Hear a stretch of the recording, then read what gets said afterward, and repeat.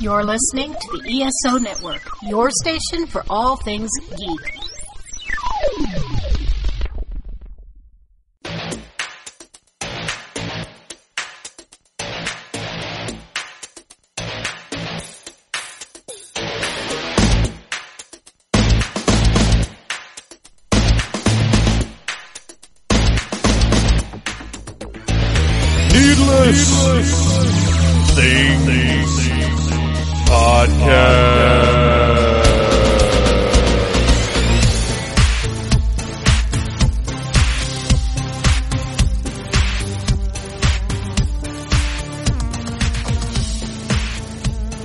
Hey, Phantomaniacs, welcome to the newest episode of the Needless Things podcast. I am your host, Phantom Troublemaker, and it is time to talk about Mad Max Fury Road, time to talk about DC Comics on television, and Marc Maron.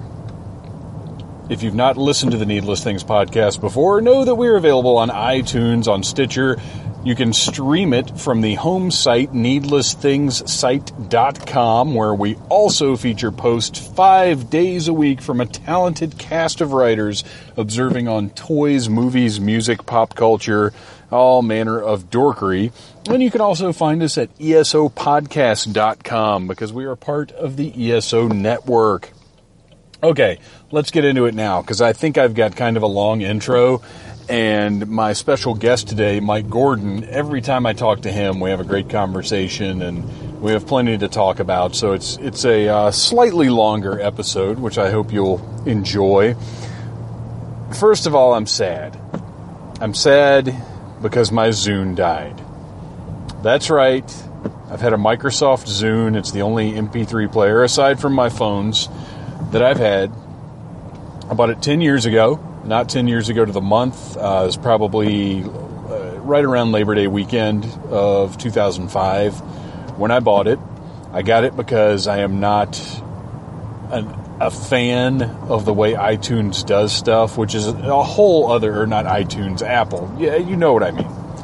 That's a whole other podcast, though. The point is, I bought a Zune. I've thoroughly enjoyed my Zune for the past 10 years, although my music collection...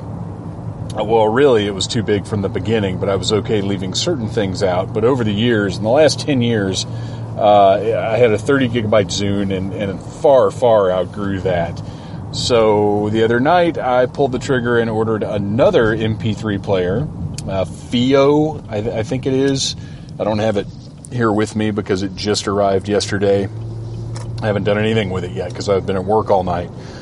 But I had to I need a separate thing. I can't use my phone, and my phone doesn't have enough space.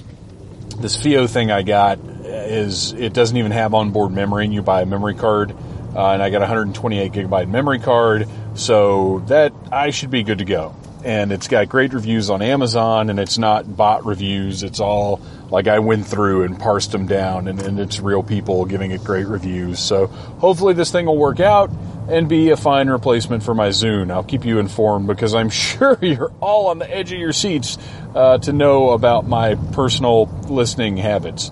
Speaking of personal listening habits, the new Faith No More album, Sol Invictus, came out this past Tuesday.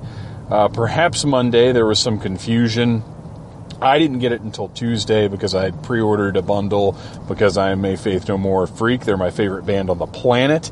And we will be doing a podcast about them next week, as a matter of fact. It won't be next week's episode. I've got something very special planned for that. But the week after that, I'm going to have some new folks on the show to talk about Sol Invictus. And it needs to be that long because I've listened to it a few times now. And it's growing and taking root in my brain. And it's interesting. It's not... well, we'll talk about it then. Now it's time to talk about Marc Maron. It's topic number 3 in 3 minutes. I'm moving right along. At this rate, the intro will only be about half an hour. Marc Maron is a hero to me, as many of you know, as is apparent sometimes, possibly from the way that I talk, possibly from the format of the show, but he has been a hero of mine since my high school years, and I've never gotten to see him live. I got to see him live this past Saturday at the Variety Playhouse in Atlanta, Georgia. I was extremely nervous because Maron, like most comics, does meet and greets after the show. I really wanted to get a picture with the guy, and we'll get to that in a minute. But let me go ahead at the beginning here and say it was an incredible experience. It was all wonderful. Everything's super. So the wife and I went down there and we got to eat at the Wonderful Corner Tavern, which burned down and was rebuilt and recently reopened, and it's still very good. I recommend it if you're in the Little Five Points area. So we went and ate there, and then we went over to the Variety Playhouse. It was nice kind of just walking around, because Little Five Points was a dingy, horrible scumhole when I was in high school and after that. A place that personally I was never comfortable walking around. And, call me a big pussy or whatever you want. I am not a fan of crazy people, homeless people, filthy, stinky. I'm not into that. That's not, I know some people embrace that lifestyle. Some people think that's cool. And great. That's super for you. If that's your choice, then go for it. I'm not down with that. I don't like it. I don't like being in Stabville. But now it's not like that. It's all gentrified and stuff, which, by the way, Maron did a hilarious bit about gentrification that I didn't pick up that he knew that's where he was, but Mrs. Troublemaker tells me he made an allusion to being aware that he was in a neighborhood that fit that description. So, good stuff. So anyway, we get to the Variety Playhouse, and Maron's opening act, I am not going to comment on, because she's very young, and she gets up on stage, and she's got years ahead of her to learn her trade. So there's nothing constructive to be said there. Maron came on, and right out of the gate, he has that charisma. He has it, because as soon as he took the stage, everybody in the place was fixed on him. He's got a raw power to his presentation that in a strange way is very similar to Henry Rollins. Henry Rollins, because I've seen a number of comedians, and there are plenty of guys that are funny, there are plenty of guys that are entertaining, but there are only a few that are engaging, at least to me, on a visceral level like that. And Henry Rollins is the most electrifying live speaker I've ever seen, and Marc Maron is right up there with Rollins. And I only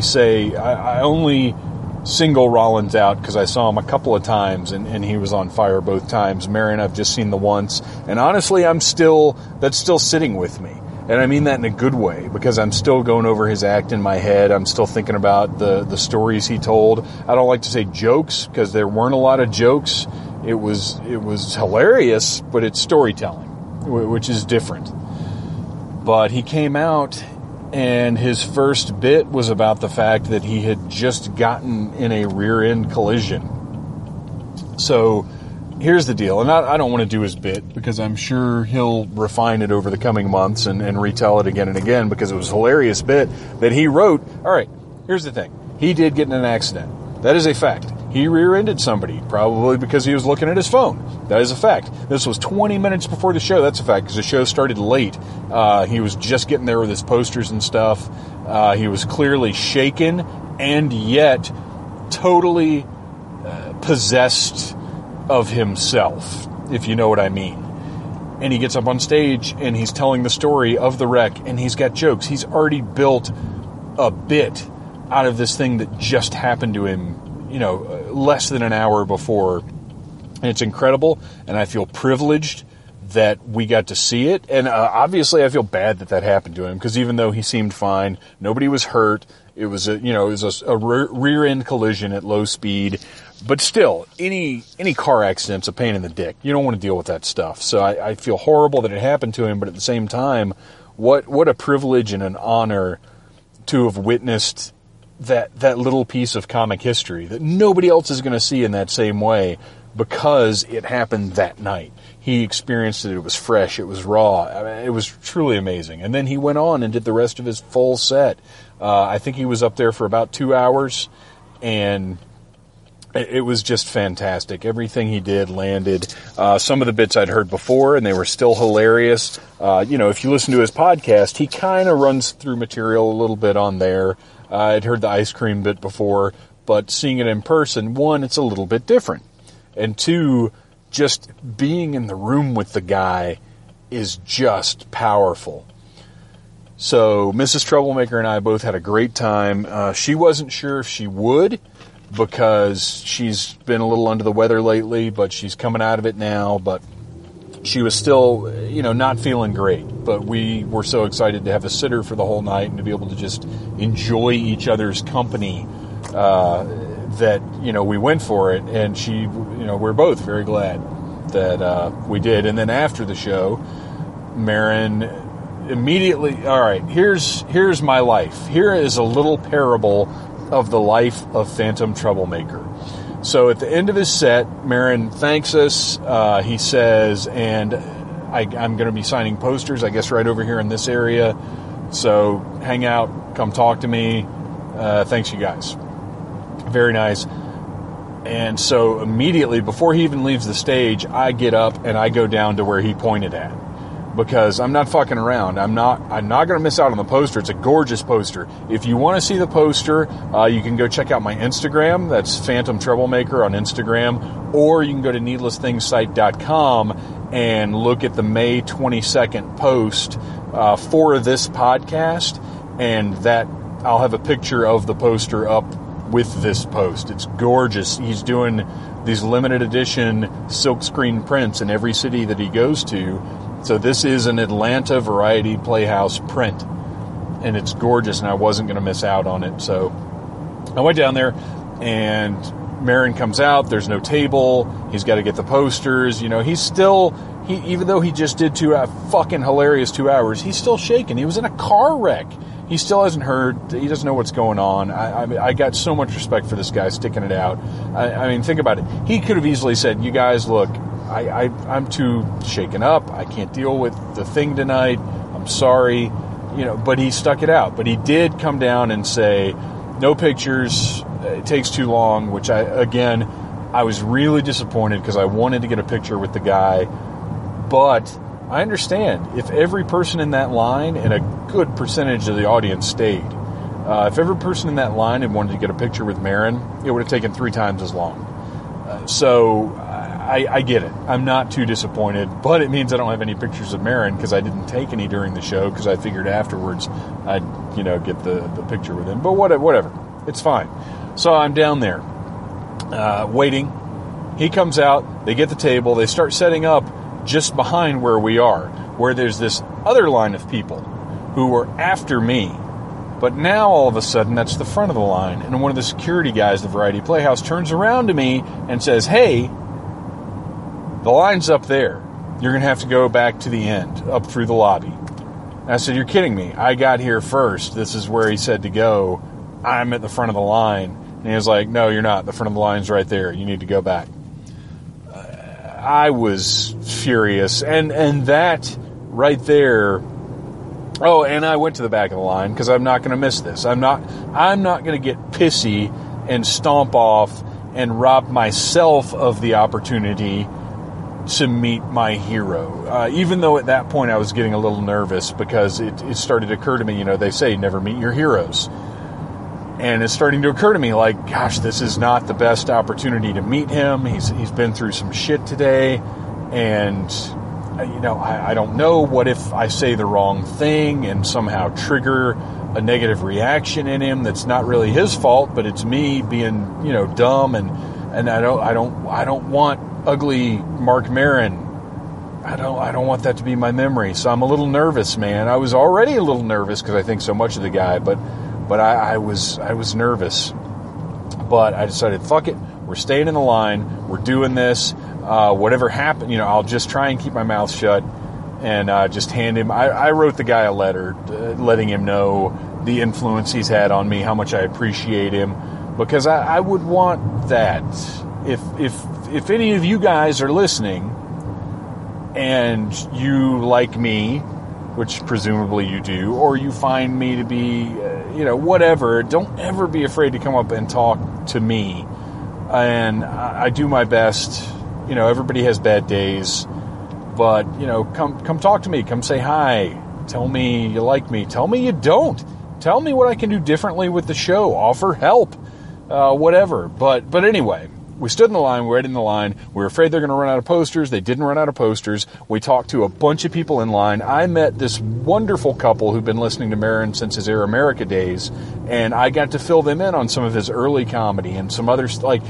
We met a bunch of really cool people at the show. It was this weird thing where I wasn't as insular as I normally am, and I was talking to people, and we talked to all kinds of cool people down there. I met this great guy, Jay, from High Point Graphics, who had made these custom posters for Maron for the show. It's a tribute to the Black Sabbath Volume 4 album, and I'll have that up on the site as well, needlessthingssite.com. Check out May 22nd. And you can see that awesome poster. He gave me one of those prints, and I was going to give him a few bucks, and he was like, no, take it, man, take it. So that's really cool. I got that. I met that guy. And then I met Maron. And I didn't geek up like I did with Bruce Campbell. I told him, I said, man, I really appreciate you and everything I do. You're an inspiration to me. I got a little gooey. I definitely said more than I should have. And then I said, hey, I've got a letter for you. It's here. It's a little unwieldy, but you know. And he looked at me, and the guy's got the most sincere eyes. He looked at me and said, "Hey, man, I like letters," and that I'm going to be honest, it melted my heart. Just the way that he said it, he was so sincere and earnest and conscious, I think, of what I was going through. And I don't want to... I've listened to his show. I know what the guy's like to a certain extent. And I think he is, you know, he's very sensitive to that sort of thing. So anyway, he took it, he put it in his shirt pocket. I'm not expecting to ever hear anything. I also said, hey, come on my show, which is obviously absurd. That's never going to happen, and I understand that. I don't expect to hear anything. What's important to me is I got the letter to him, and I told him nice things. Like, that's what I wanted to do. Because everybody likes to hear nice things. And I try really hard to be a nice things guy, as much as I can. And I don't always succeed, because sometimes there just aren't nice things to say. And sometimes, instead of keeping my mouth shut, I say the not nice things. But for the most part, I want to make people feel nice. So anyway, I handed him the letter, and then I closed. I said, man, and let me just tell you, the set was fucking hilarious, and you were a brave man to do that set in the South, because he did some religion stuff. He did a few things that are iffy, and he said, really? You think so? Yeah. I hope I'm not going to get my ass kicked now. And I was like, no. And as I walked by one of the security guys, not the guy that made me go to the end of the line, another guy that had been cool all night, he said, no, he's right. And then we got a little laugh, and then that was it. We left. We had a nice drive home, just talking. Neither one of us was drunk. Just had a really nice time with my lady, watching one of my heroes. It was a great night, and thank you to Mark Maron, and thank you to everybody that was at the show that was cool. It was really just a great time. Now I've gone on for far too long, so this week I'm going to refrain from a musical treat for you guys. We'll be back with a musical treat next week. But for now, we're just going to go straight into me and Mike Gordon of the ESO Network and of Tiki Zombie and of New Legend Productions. And we're going to talk about a lot of nerd stuff, and I hope you guys enjoy it. I will be back afterward with a few more words. Yeah, I got Divergence, and I didn't know, but apparently there's a big Batman spoiler in Divergence, which I know what the spoiler is now, but I was like, wow, they gave that away in the freebie, huh? Is it it's so hard to discuss spoilers, but sometimes even saying what the spoiler pertains to spoils a thing. Yeah. So you can't even, hedge around it. No. That's why I usually, when it comes to, for example, Bobby and I, work together, and so, if one of us is not caught up on a show, I'll be like, so did you watch Flash last night? And he'll be like, nope. And I'm like, so did you watch? like I won't even, and then I just, and I go, I will say like, okay, so, if you have any questions, I will answer them as best as I can, but otherwise we'll just move on. Right, so. Right. And that's the other thing is what constitutes a spoiler is different from person to person. Sometimes if you know, like, what someone's thinking, like, oh, did you like it? Yeah, I loved it. And you're like, okay, that kind of is enough. That can give things away. Because there have been times where, because, with my work schedule, I watch stuff on the DVR usually. Like, I am very rarely watching stuff real time. By the way, speaking of which, did you watch Flash? I did. Okay. So we're probably somewhere in the last minute or so. I'm going to start the actual episode because I think this spoiler talking. Sure. So I will warn our listeners, we're going to discuss the May 19th season finale of The Flash. So if you've not watched it yet and you don't want it spoiled, you fast forward maybe 10 minutes. Don't turn it off, but just fast forward for a few minutes. Yeah, I was really surprised that they ended it that way. It was a cliffhanger. I was kind of, I don't know. I get it, that seasons can end on cliffhangers, but it's so frustrating when they do because you're like, but in a way, if you didn't care, then you shouldn't show really. So right, and that's. I was surprised, but the thing is, it was a cliffhanger, but it almost felt like the beginning of a new thing because they wrapped up Eobard Thawne. Yes, they did. Quite much more so than I thought they would. It's one of those, silly paradox things. Because, we did already say spoilers. So, look, if the Reverse Flash's great, whatever, grandfather squared, cubed, whatever, shoots himself. And I'm like, okay, so that means nothing that this guy should have done, should have happened. Right. Not just, I'm going to disappear right at this moment. But obviously, it's fiction, so they have their own rules on how this works. So I guess as long as they stick with those rules, I'll be okay. But it's just one of those that personally for me, it's kind of like, it doesn't really make a lot of sense. And it not ruins, but it kind of, I love the Reverse Flash character, and I love Tom Cavanaugh on that show. Yes. I am going to miss him tremendously. Well, are you? Well, I had thought that it was going to be a really, one idea that I had that I thought would be really cool. And if they were going to do it, they should have done it last night, or tonight, is if... So Barry didn't save his mom. So what if Barry had saved Wells? Well, no, but that's the thing is Eobard didn't exist, so Wells was never murdered.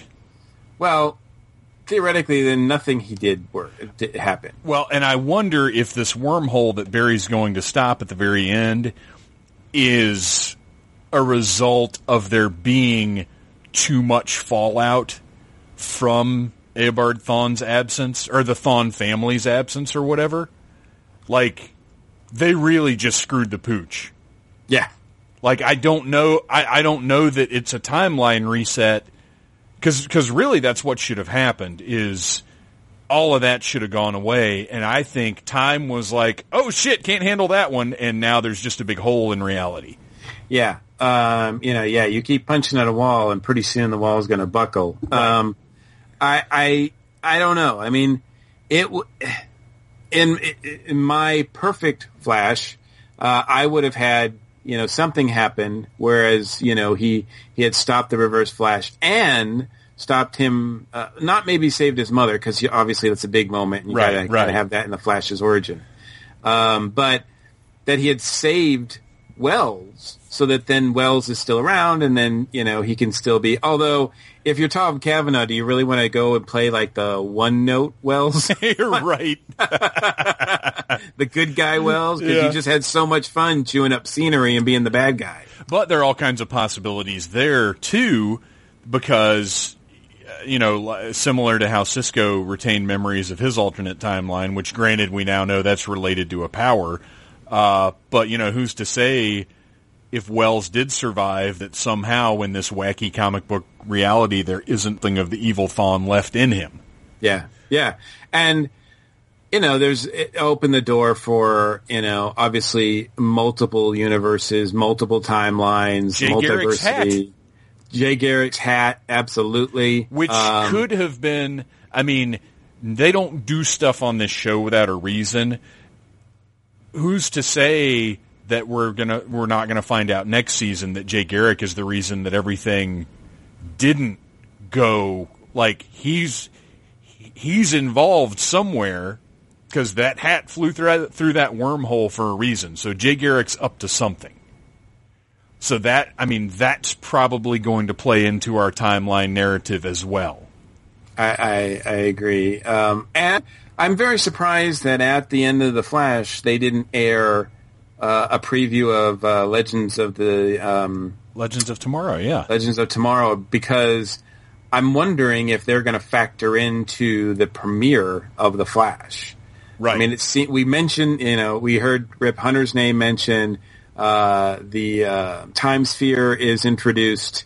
There's a big, issue with a space-time anomaly. Well, I'm kind of thinking this would be a good time for Rip and Company to kind of show up. And it was part of Barry when he was seeing his timeline. That scene was in the timeline as well.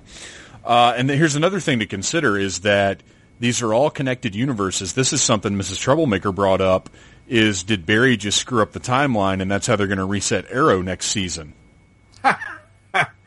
Does Arrow need to be reset next season? What's she saying? Well, Ollie and Felicity had a happy ending, and that doesn't seem okay. No, but you know how that goes. Yeah, oh, Ollie, we need you, and then we get the scene between, Ollie and Felicity saying something to the effect of, oh, Ollie, like, this is who you're meant to be. You can't deny it. We tried, but who are we fooling our, blah, blah, blah. But so, the city needs you. But they've done that thing with them so many times. We're together. No, we can't be together. But we're together. No, we can't be together. So that's what it is, man. That's the nature of it. Yeah, it is. Watch Supernatural and you'll see that every fucking season. I don't know. I think it would be interesting to have even time it so that Flash premieres, or maybe Arrow would premiere first and everything's different. And you're like, what the heck is this?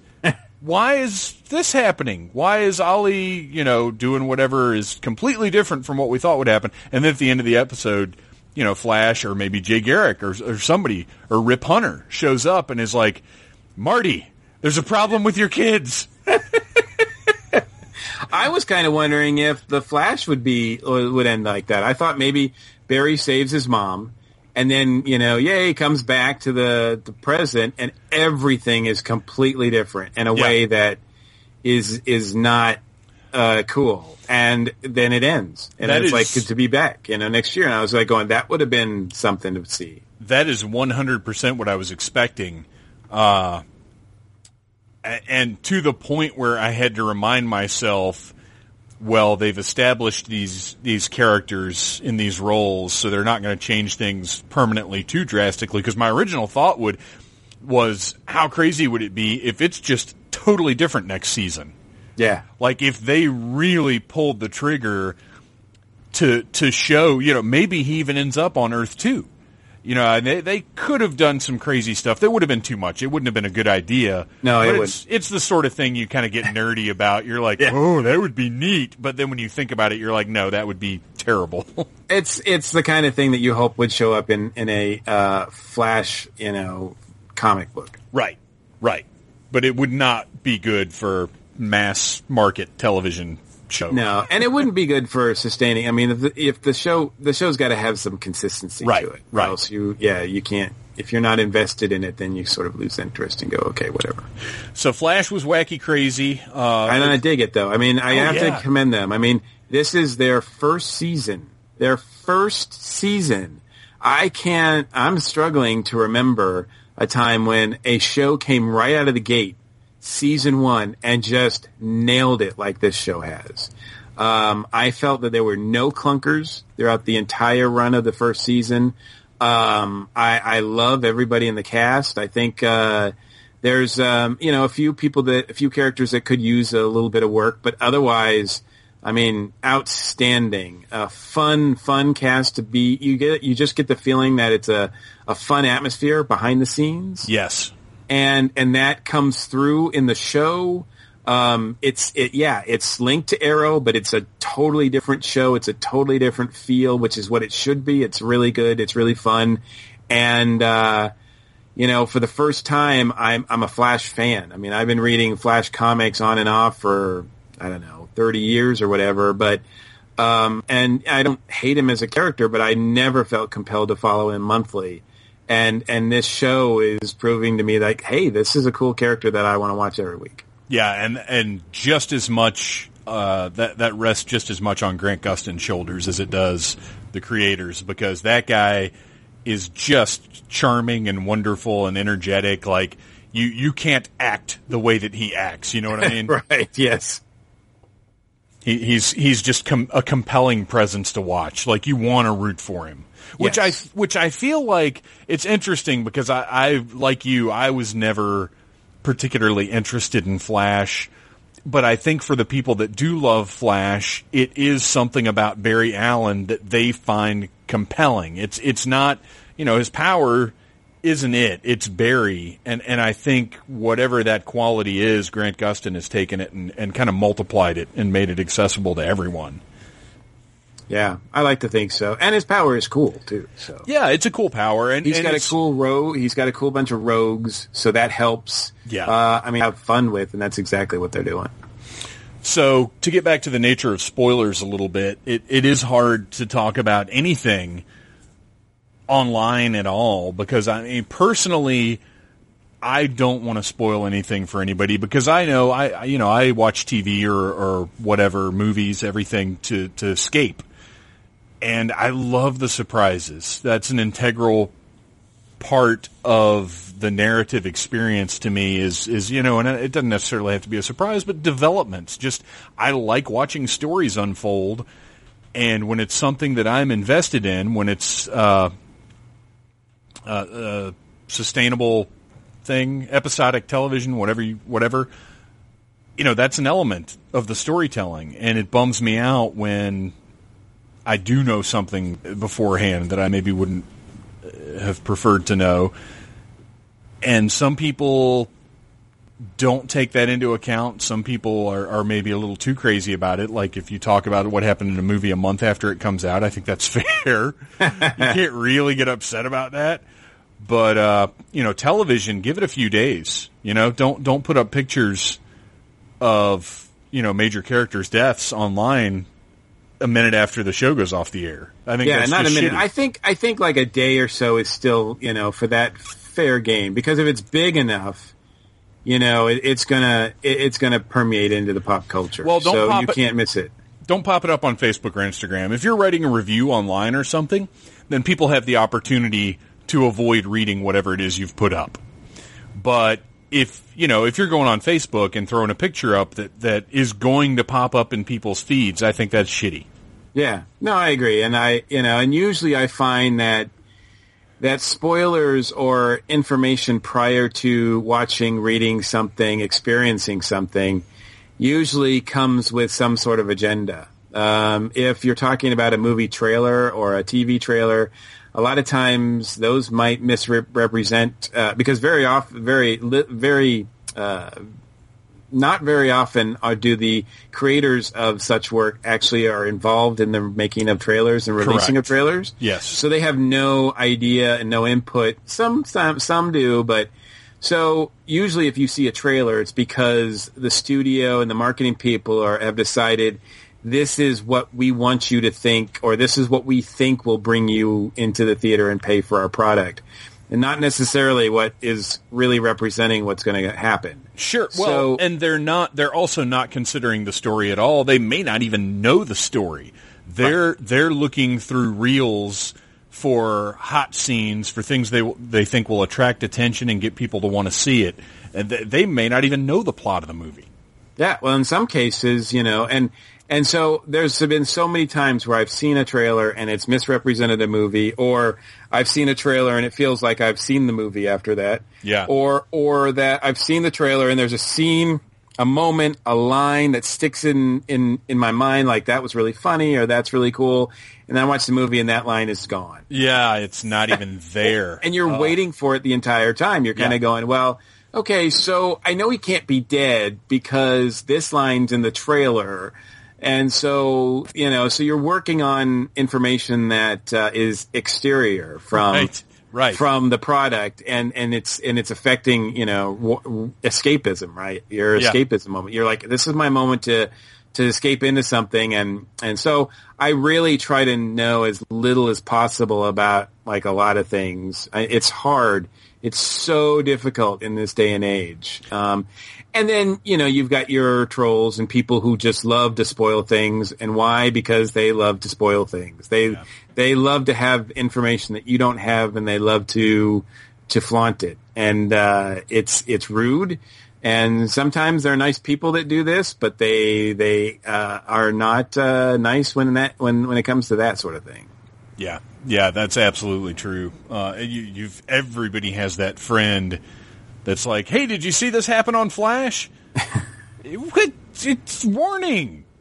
Yeah, it's the same person who is like, oh, I couldn't really, wait. I can't wait until, my Christmas presents. I couldn't wait till Christmas Day, so I had to open up my presents and rewrap them when my parents weren't home. You know, it's like, no, I'm good. I can wait, It's like I didn't need to see any footage of the Avengers Age of Ultron. I mean, I knew there was going to be a sequel. Knew that Joss Whedon was directing it. I knew that X, Y, and Z actors were going to be in it. And then I was like, I'm good. You don't need to show me a frame. And I will be there in the theater that weekend. Well, and I said that, and I can't remember exactly. With Age of Ultron, I know there were a couple things that the trailer, nothing was outright spoiled. I didn't need to see that there, because I remember talking to the family, because we all went and saw it on a Thursday when it came out, and I remember on the ride home being irritated about the trailers and saying they didn't need to make trailers for that movie. All they had to do was pay for 5 seconds of ad time during the Super Bowl saying, Avengers, Age of Ultron, go see it in May. Yeah. And people would have gone to see it. It didn't matter. But remember that movie you loved a couple years ago called The Avengers? We're doing another one. There's another one coming. Be there. I remember specifically the last time that I felt like a trailer really ruined a big moment was Iron Man 3. Because I feel like when all of the suits showed up, or when they all started powering up down in the storage unit, that would have been so crazy to see, not having any idea that it was going to happen. And then to have them all showing up would have been like, holy shit. But the trailer showed everything. And I really feel like that moment would have been so powerful, like, oh my gosh, this is what he's been doing. Look at that. Look at that. Like, and the trailer gave it away. And that's the last one I got really irritated over. The trailer that I the most recently got annoyed with was one for Gotham. It was for the it wasn't even for the it was for the series or season finale, first season finale. Have you seen it? Which is shockingly not the season finale or series finale. I know. Actually, I like Gotham. I enjoy it, but I don't like it as much as Flash and some of the other shows I watch, but I do enjoy it. So I enjoy it. Like it's there's a certain amount of train wreck to it, and well, now that Fish is dead, I'm really looking forward to season 2. Well, let's put it that way. Now that Fish has fallen in the water. She's swimming with the fishes. I heard she's not going to be back next year, though. Yeah. Well, and that's the thing, is they said that, but who knows? Yeah, I mean, I feel like those showrunners are the craziest people working in television. They're out of their fucking minds. I don't know. Yeah. Well, we can talk a little bit more about that in a second, but I just want to get this point out real quick, because in and this is, I really can't say I'm spoiling anything because if you saw any trailer, since it returned in May, cause they sort of, they have those like kind of, May season trailers, like this season on Gotham, Right. and they would show these on Fox almost like every few minutes. And, certainly leading up to the finale. And one of the things they showed was young Bruce and Alfred finding some sort of hidden compartment Yes. in the Wayne Manor. And I was like, oh, that's kind of cool. And lo and behold, when I watched the finale, that's the last scene. Right.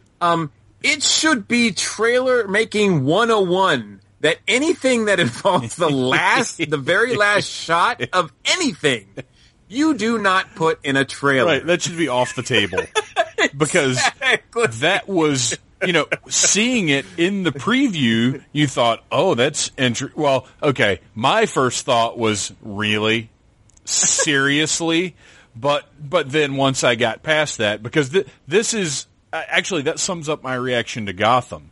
I was going to say, I'm like, that's probably your reaction to Gotham. Yes, everything that happens, I go, really? Seriously? And then I go, okay, Gotham, take me on your crazy train ride through, insano Gotham continuity, because that's, I've talked about this before. I'm not sure if I've discussed it with you, but it's basically, this is for me an Elseworlds. Oh, absolutely. And that's how I'm enjoying it, well, to one degree or another, is that it's just crazy madness. And I'm not even watching it for character development or anything.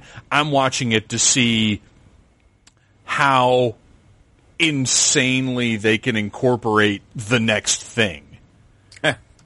But yeah, that thing popped open and I was like, oh, well, that's interesting. And you sitting there and you watch the finale and like you said, it's the last scene and you're like, really? You blew that? 'Cause clearly it was intended to be a massive revelation. Well, okay, let's set that. I mean, let's look at that for just a brief second. It's not really that big of a, like, it's kind of a lame way to end. Not in the context of Gotham's craziness, it's not that big a deal. As final shots go, it's not exactly, got me hooked into, next season. Sure. Like, oh, I can't wait to see what's behind the fireplace. Yeah. But yet, that's what the makers chose to have as their last shot, and it just really makes me, somewhat incredulous that the marketing people said, "Yeah, let's take that last shot and use it in the previews." You just don't do that. You just never do that. I would think that's just bad form. Well, you know what we say? We know what's behind that sliding door. But looking at it in the context of the Gotham television show, we have no idea. There could be a secret villain headquarters. Ra's al Ghul could be down there. That could be where the League of Assassins are secretly located underneath Gotham. And it could turn out that Thomas Wayne was Ra's al Ghul. It could, yes. And also was the first Batman. In an owl suit. Who was friends with the Silver Age Captain Marvel or something. I don't know. It's really, that's kind of the delirious joy of the show is there's just no telling where anything's going to lead. Like, you think oh, this guy's going to be the Joker. But how many different spots over the course of that first season did they throw things in that could have been Joker? Well, and the beauty of that is that that's what the producers said they were going to do. Yes. And I'm glad they stuck to that. Yeah. Because it's they are hammering us over the head with almost everybody else in his rogues gallery. Sure. To the extent where I kind of roll my eyes, every time they introduce somebody new, quote unquote, or, from Bruce's, from Batman's rogues. 'Cause I'm like, really? I mean, is he going to meet anybody for the first time as Batman? Or, No. Because that's the insano world that we're in. Are they all going to be 10 years older than him? Yes. And that's, that really doesn't speak very highly of the Dark Knight. Once he becomes Batman, you think, oh, this guy's a kick-ass fighter. It's like, no, he's fighting guys that are like in their 40s and 50s. That's why they're so easy to take down. Well, and that's why I said at one point, I think it was right after the season, or right when the season split, I said, you know what, at this rate, Jim Gordon's going to end up being Batman. Which, Well, why not? sure. I mean, really, it Bruce funds him. They could do like a Batman Incorporated type of thing. Why not bring in Grant Morrison's crazy worldwide Batman syndicate? Let's do it, Gotham. You know what? I don't know what. Yeah, I can't defend it. It's interesting. And I don't know if I would have had the patience for it if I wasn't so invested in the Bat universe anyway. Yeah. I applaud them for certain things, having fun with them, and I still think the actors and the characters on for the most part are pretty damn good. Yeah. The guy they got playing Gordon, I can't think of his name right now, but I think he's really awesome. Him, I don't care for, but I love everybody else. Donald Logue Yes. as. And I was always on the fence with Logue. Like, Really? yeah, there were times when he would show up in things and I'd be like, ugh. Oh, I've liked him since Blade? no, that family comedy he was in. Oh, gotcha. I don't know if I remember that. I can't ever remember the name of it. It was a sitcom on probably Fox, and it's on Netflix now. But that's the first time I saw him, and I really liked him. He's the dad in it. And it's a funny show. And then when he showed up from there, he was one of those guys that every time he popped up in something like Blade, I'd be like, hey, it's that guy. Like, I was always happy to see him. Right. So seeing him in this as a recurring character, I was delighted, and he's perfect for Bullock. I mean, the way that they've handled Bullock has been great. I guess because my introduction was right around the same time as Blade, and he seemed to have us like, you get kind of cast. I get it. Yeah. And he just had this string of pathetic, wormy characters that he was playing. Right. And he was so good at it that it got to the point where every time I saw him, I'm like, oh, here comes that guy. Like, Yeah. You knew his But- arc as soon as you saw his face. Absolutely. Yeah. And, and it was more of a, really a statement against the characters that were showing up rather than, and it's casting of him really. But you can't help but relate No. when somebody plays the same thing, Right. which we'll get into a little bit when we start talking about Fury Road, because I've got an interesting character thing with that too. But yeah, when somebody does the same thing over and over again, you can't help but attach that to them. Yeah. But, I will say, I'm glad that, I saw him on a series called, it was on BBC America, and it took place in the 1800s and in New York, and now I can't think of the name of it. But anyway, he played a corrupt, police commissioner type, character.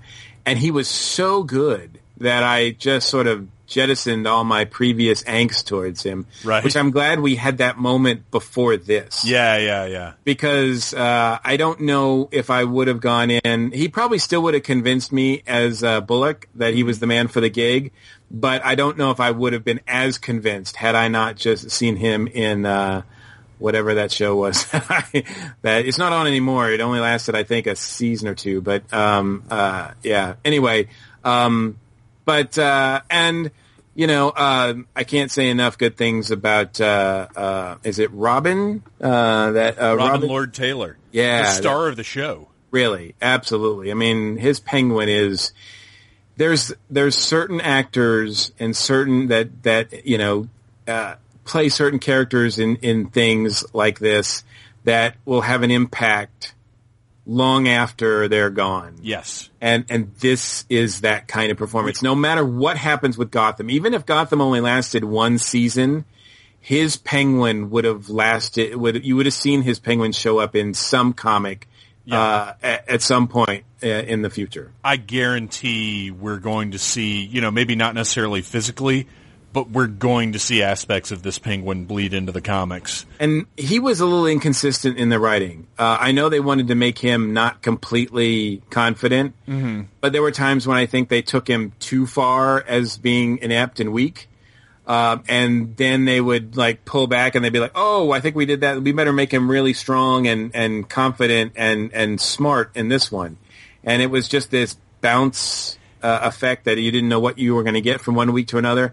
And they would have said, yeah, that's what we wanted. But I'm saying, no, that you should have had that be a little bit more consistent. See, I agree with you in that he did kind of yo-yo around, but I took it as him always being on top of the situation and behaving the way people expected him to behave. And there were probably some instances where it was inconsistent, but I always took his change of confidence or whatever as he's in this situation and he's got to play it super chicken shit weaselly until he really knows what's up. Oh, I see. So you're saying some of that was just an act, right? Exactly. And I don't know if I would buy that, but yeah, and maybe not. But and that's the thing. And again, that's a credit to the actor. Yeah. Is that I was willing to give the character that because I liked the performance so much. God, he was so good. Just outstanding. He is a treat to watch on that show, and that for no other reason. Well, and to think that he did own the show. I mean, he was not intended to be, he was one of the main characters, but I would not say from the beginning that he was. I mean, he essentially ended up as the character that everybody wanted to see, everybody cared about, everybody was talking about, and I don't think that was the intention from the beginning.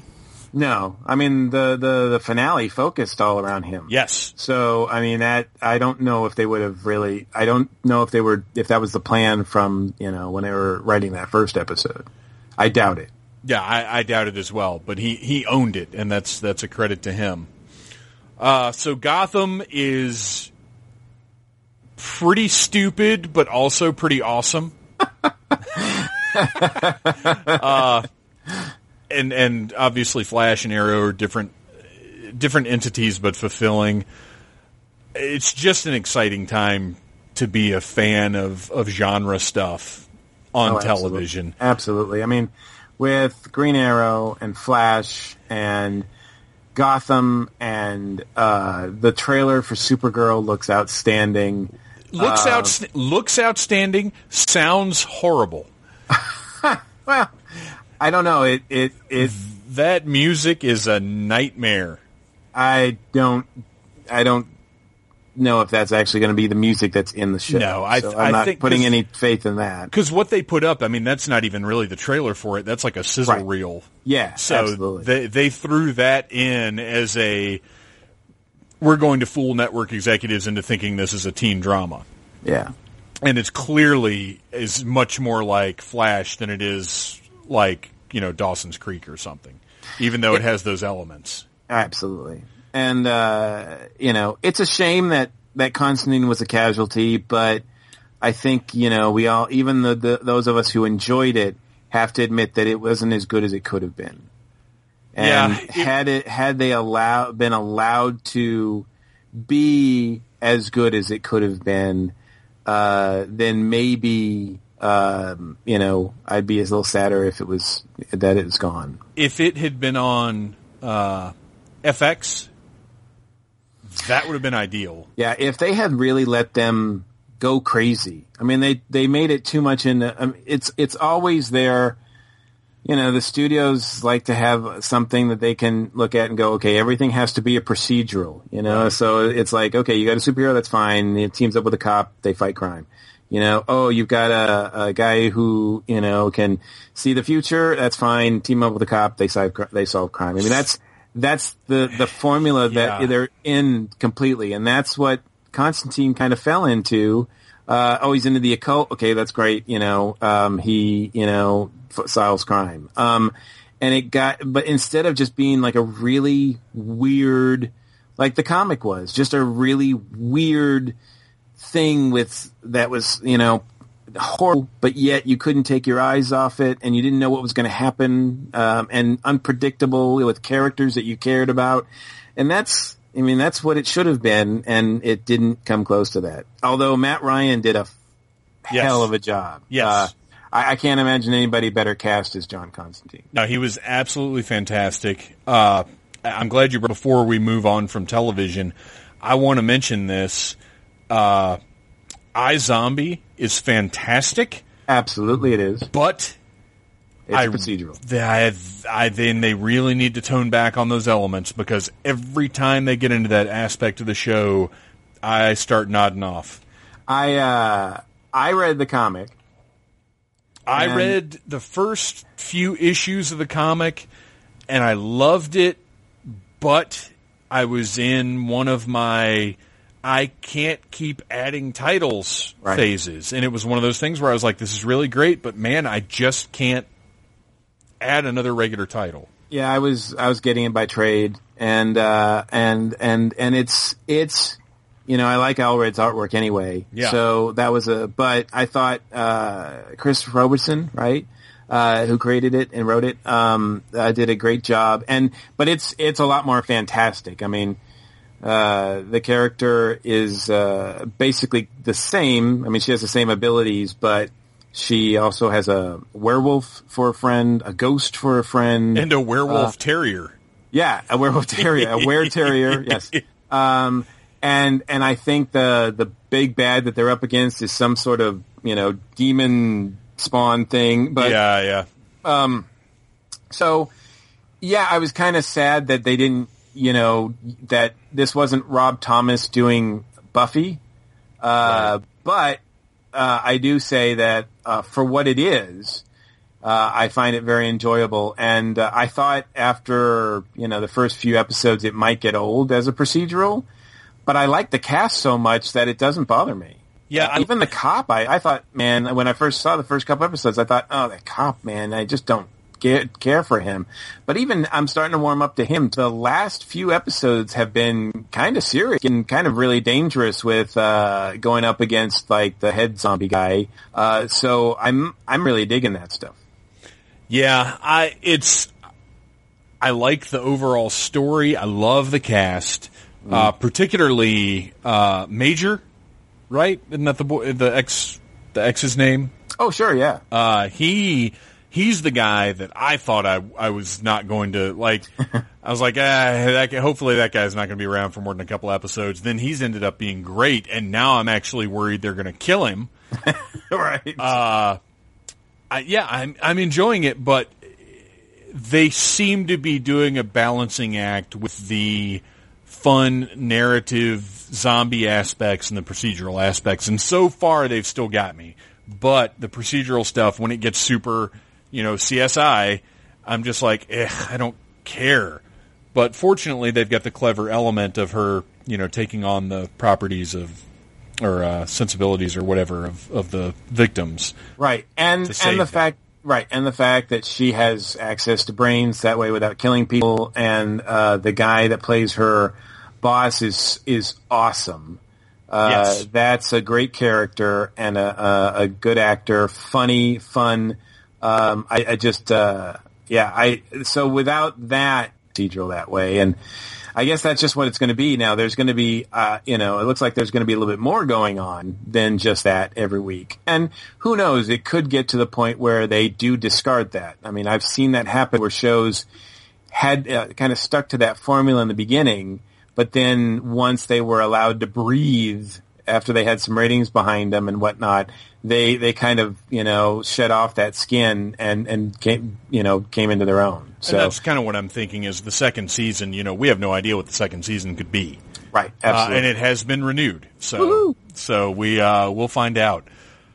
I think that covers television. We definitely want to get into Fury Road before we run out of time here. Absolutely. And since we're talking about Fury Road, I want to start by absolutely thanking you publicly and shouting it to the heavens because I was planning on seeing it that weekend anyway. So I knew I was going to go, but I would have probably just seen it on a normal flat screen, right, just like any other movie. But after you saw it and posted that, I probably should have seen this in 3D. I was thinking, well, if Phantom's saying that, then maybe I should rethink that. So I did see it in 3D, and my God, it was brilliant. It was probably the most fun I've ever had at a 3D movie. Wow. Absolutely. I mean, I've seen some great stuff in 3D, but this, wow. I mean, it's just, there were times where I ducked.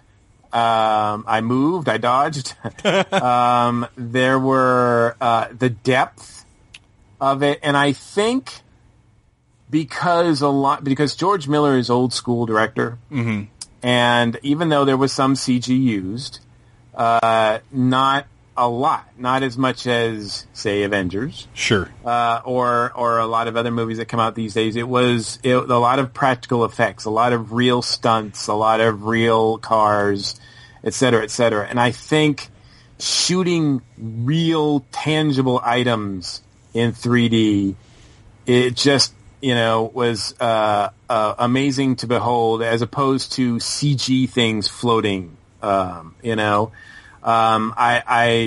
think that probably had some effect on it. But in any case, that's not to take away from the rest of the movie, because I'm sure even if I'd seen it in 2D, I would have been equally as impressed. That is one hell of a ride. Well, it's interesting. I've been doing a lot, because what is your history with the franchise?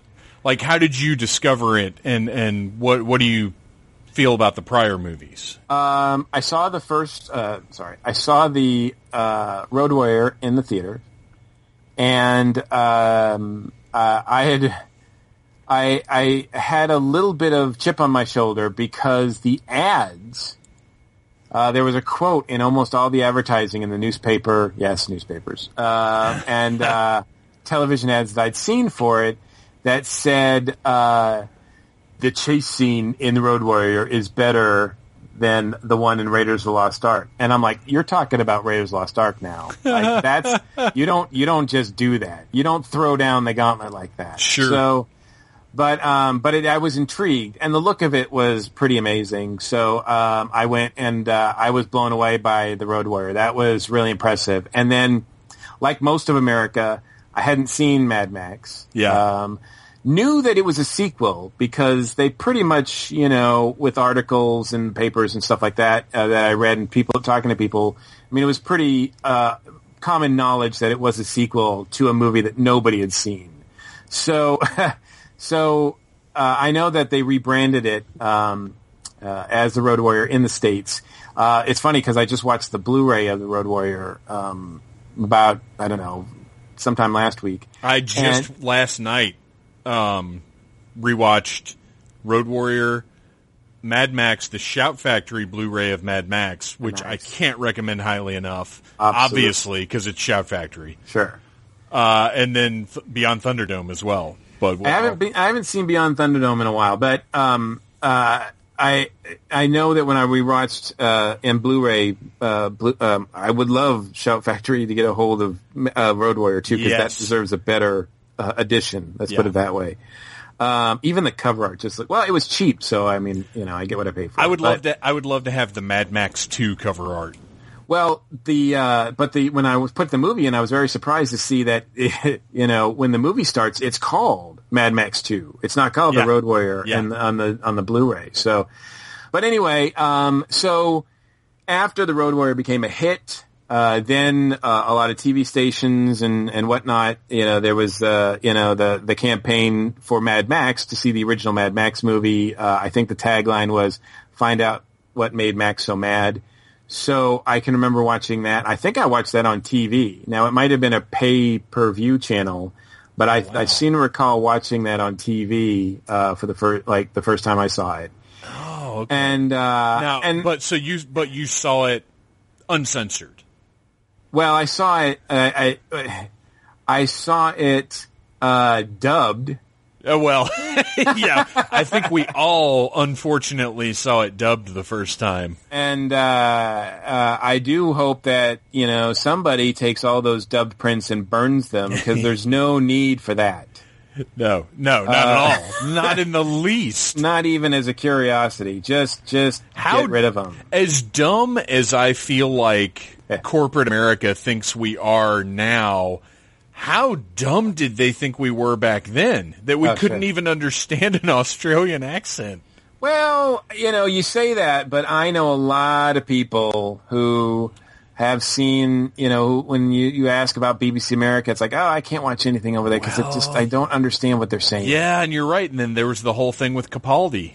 Yep. So yeah, you're right. You're right. I'd like to be able to say, yeah, we're not that stupid, but Some of us are. there are people. It's just like when you see the labels on the things that say like, do not throw the hairdryer in the tub. It's like, well, somebody must have done that. Or instructions on shampoo. Exactly. You're like, well, someone must need those. Yeah, you're right. So I get it. But yeah, so I saw Mad Max, and it was dubbed, and despite that it was dubbed, and it might have been censored. To be honest, I don't remember then.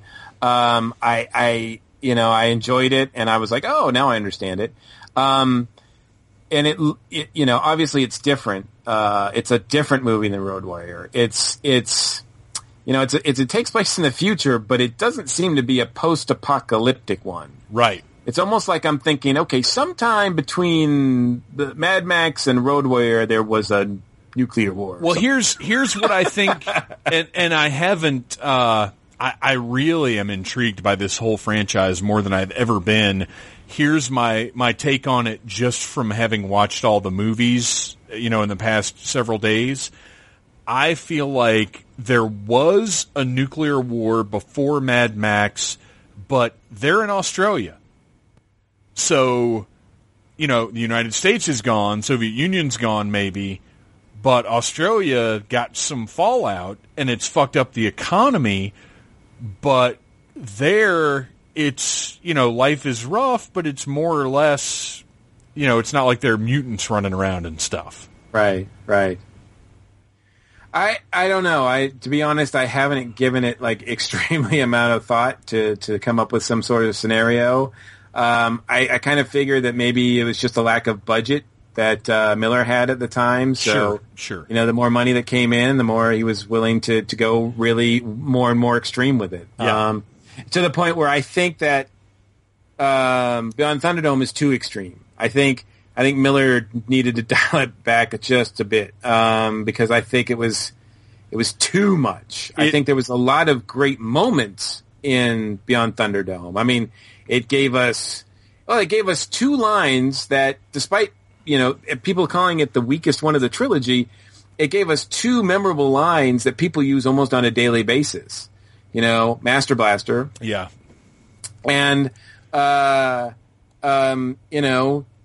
men enter, one man leaves, two men enter. Well, here's having put so much thought, because Fury Road is one of those things that hooked into my brain and has just got all my synapses firing in a way that nothing has probably since Pacific Rim, and maybe not even, I don't even know that Pacific Rim quite equaled what this has done to me.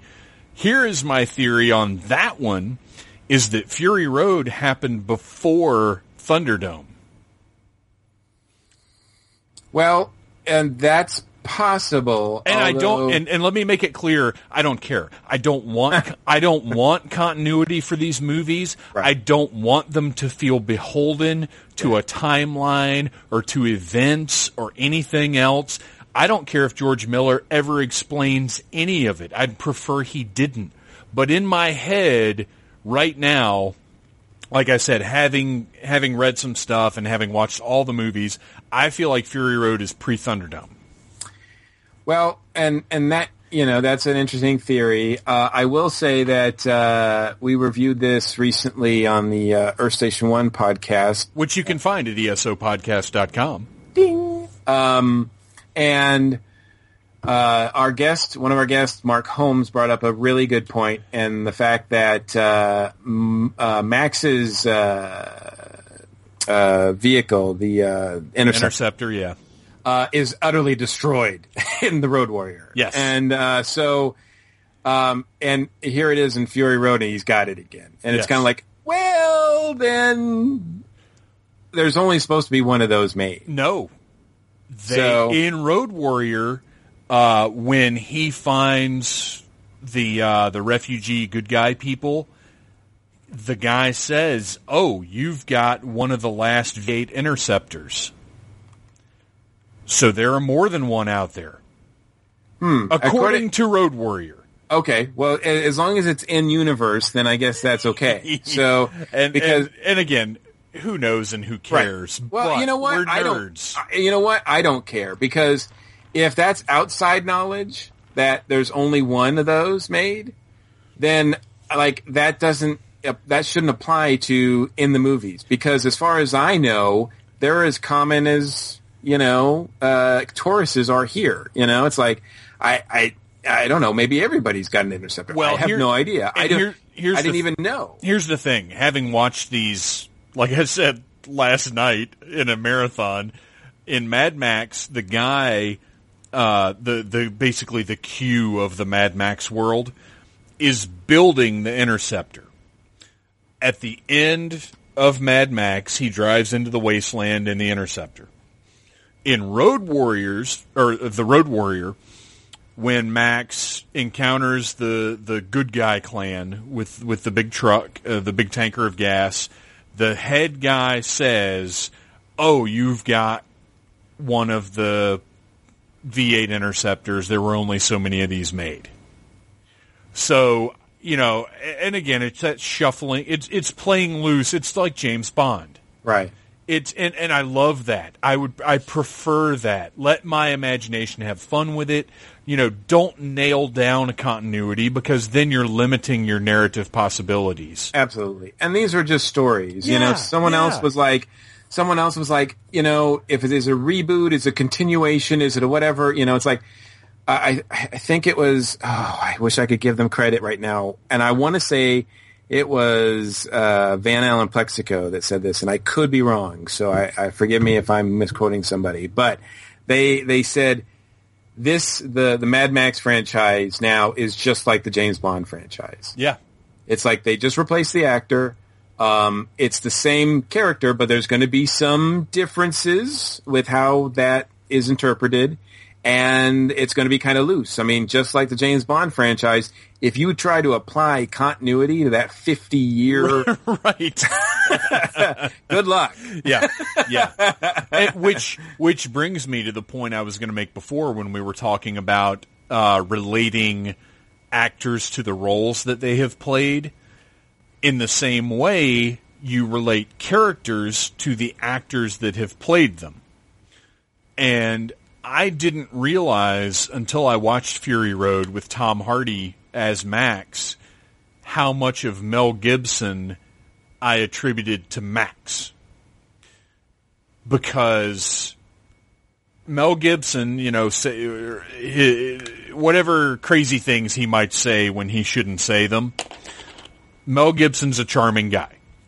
He didn't have such a long and lucrative career in Hollywood without being a charming, likable guy, as far as the characters he portrayed.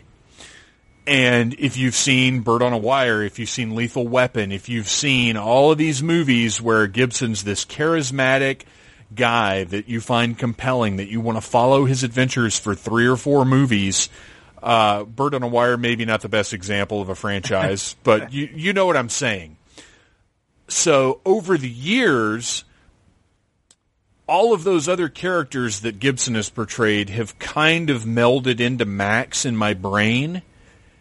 Even though going back and watching, I realize now that Max has always been, aside from Mad Max, where his life is shattered, but in Road Warrior and Thunderdome, he's kind of this nihilistic guy that survival is really his only concern, and he doesn't even know why. He doesn't know why he wants to continue living. He just keeps going. And when I first watched Fury Road, I was sitting there like, I don't give a shit about Max. Tom Hardy's not giving me anything.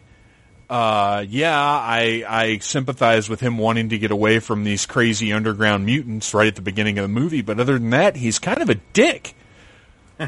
But as I thought more about it, I realized that Tom Hardy's Max is the purest representation of Max that I have seen, because he doesn't have that cachet of Mel Gibson's career attached to him.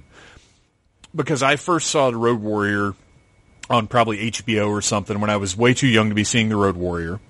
I didn't see Mad Max until years later, by which time I was already familiar enough with Mel Gibson to be like, I'm going to watch that because Mel Gibson's in it. And then Beyond Thunderdome, I realized this last night, because when it pops up, it says, Mad Max Beyond Thunderdome, 1985. And I was like, 1985? I was 9 years old. And you know what, Mike Gordon? My mom took me to see that in the theater when I was 9 years old. That movie is fucked up, dude.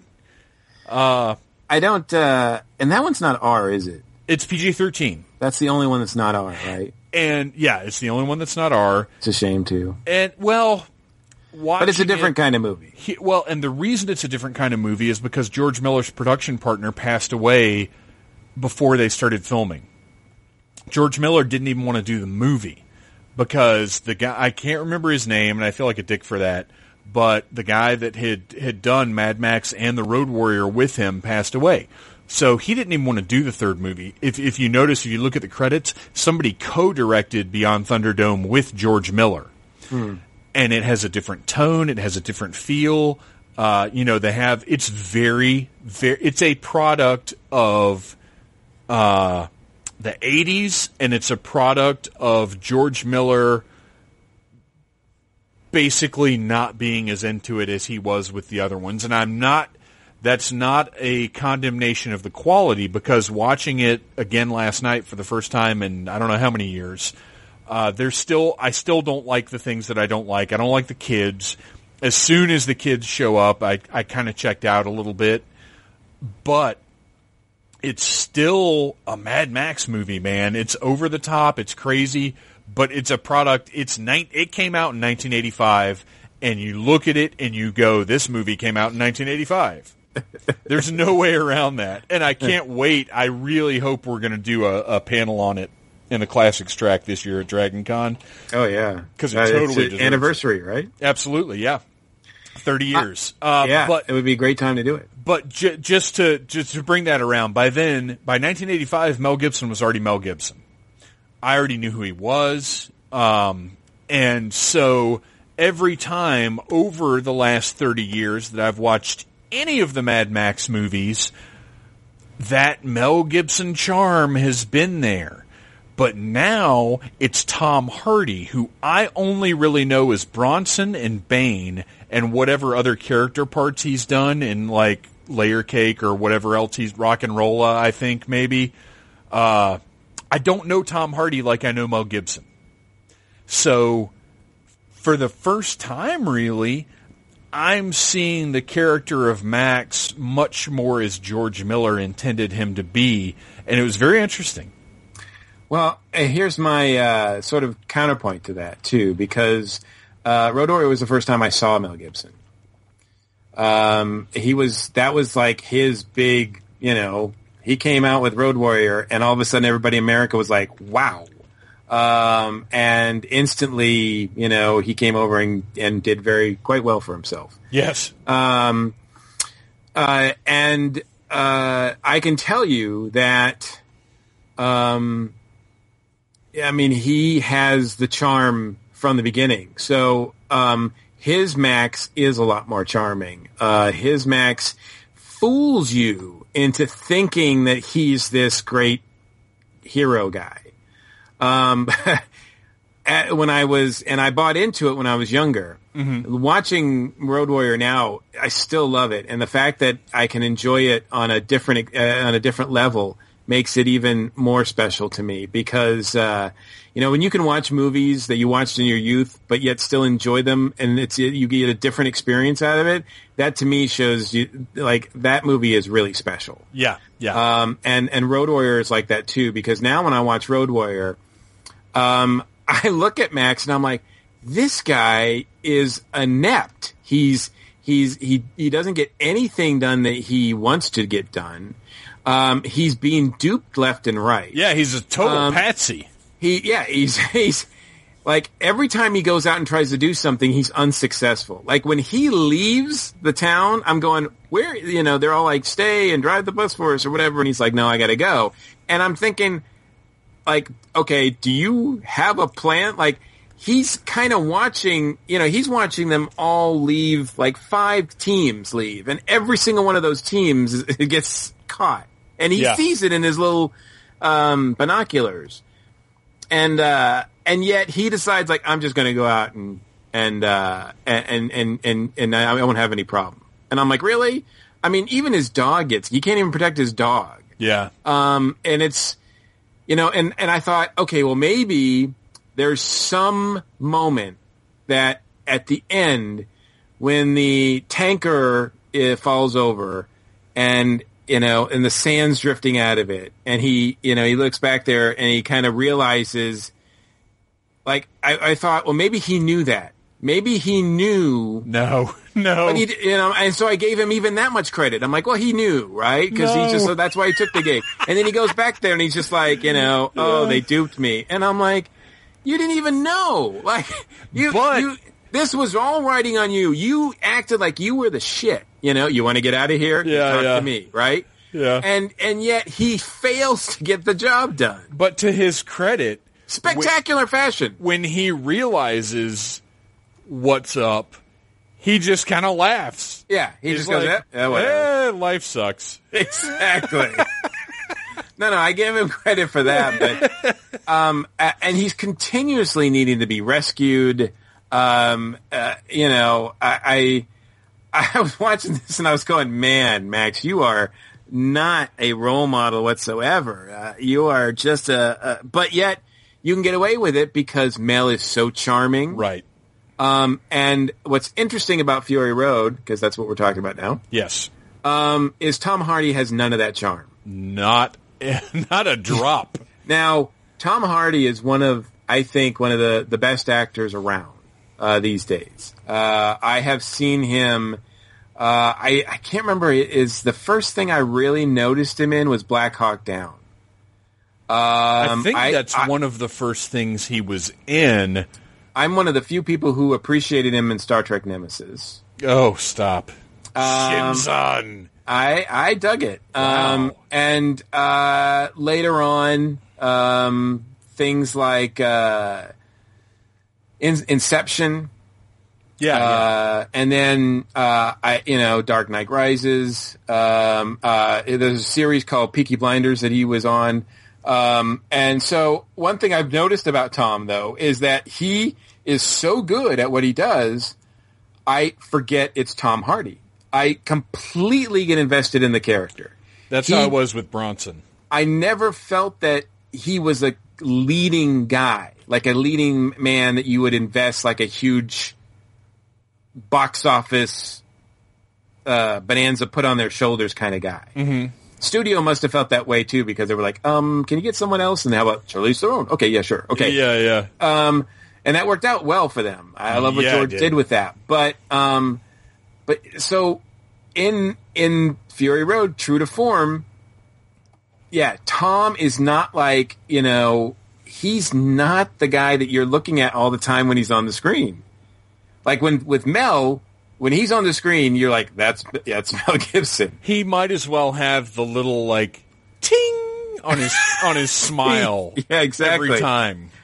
Which is not to diminish his role at all, but he does kind of like command the room. Yes. Whereas Tom kind of slinks back and surprises you, and he's so good. And he just gives these performances that are like he's really into the character, and he just disappears inside the character. So it's a different kind of Max. Same result. I mean, he gets captured. He does this. He does that. Right. He's pretty much useless to an extent. He does come through. He remembered the sequence to start the war rig. Yes, which he did. Okay, let me tell you, I wouldn't. My one big gripe with this movie, and the fact that this is my big gripe shows how fucking incredible the movie was. My one big gripe is that there wasn't a shot where they sped up the frames and showed him hitting that sequence before taking off. I was flabbergasted because when they showed her telling him 1-on-1, 2-on-2, 1-2-on-3 or whatever it was, as soon as she showed him that, I was like, oh, we're going to get a really cool shot of him like looking down, reaching like almost a Sam Raimi style shot. You know what I mean? Right. Well, no, that that really hard cut of like click, click, click, click, click, and then like a close up on his face, and then the engine going boom, and then it taking off. Like, I was totally expecting that sequence, and it didn't happen. Yeah, that was literally my only disappointment with the movie. Miller's not like that. He's like, that's for amateur. I'm just going to get on with it. You know? Miller's like, I'm 70 years old. I don't have time for that shit. I ain't going to do a close-up on buttons. What are you, crazy? Right. Let's just get on with it. It's already over 2 hours enough as it is, right? So the extended bonus version will have that. I hope so. That said, Tom does a great job. You're right. He's the Max. He might be not the Max that we were used to, but I mean, he'll do, and he does the job. I did like the fact that, he has that one moment in this where he stops them and he says, "We need to go back." Yeah. And I was thinking, if you'd seen all the movies that I've seen, you would just keep on going. Right. You would just drive to your doom. Because the number of you that are going to survive this onslaught, if any of you, are going to be even less if you can believe it. And that was, of course, true. But if you've watched these movies, you knew that at the end, Max would again be on his own and would again be, left in the desert or left on his own to travel somewhere or walking away from a good situation. But I was really shocked that essentially we got a happy ending. His interceptor is gone once again, though. Well, so. Yes. He can't keep a car or a dog. Yeah, well, or a monkey. Yeah, or a monkey. He had a monkey in Thunderdome. That's right, he did. Yeah, I wouldn't. He can't. Yeah, he's worse than the Doctor with companions. I would not hang around that guy, not at all. But how good was the rest of this? Just like the Road Warrior, this movie is a action thrill ride. You pay your money, you sit in your seat, you click on the seatbelt, and you just go on a hell of a ride for 2 hours.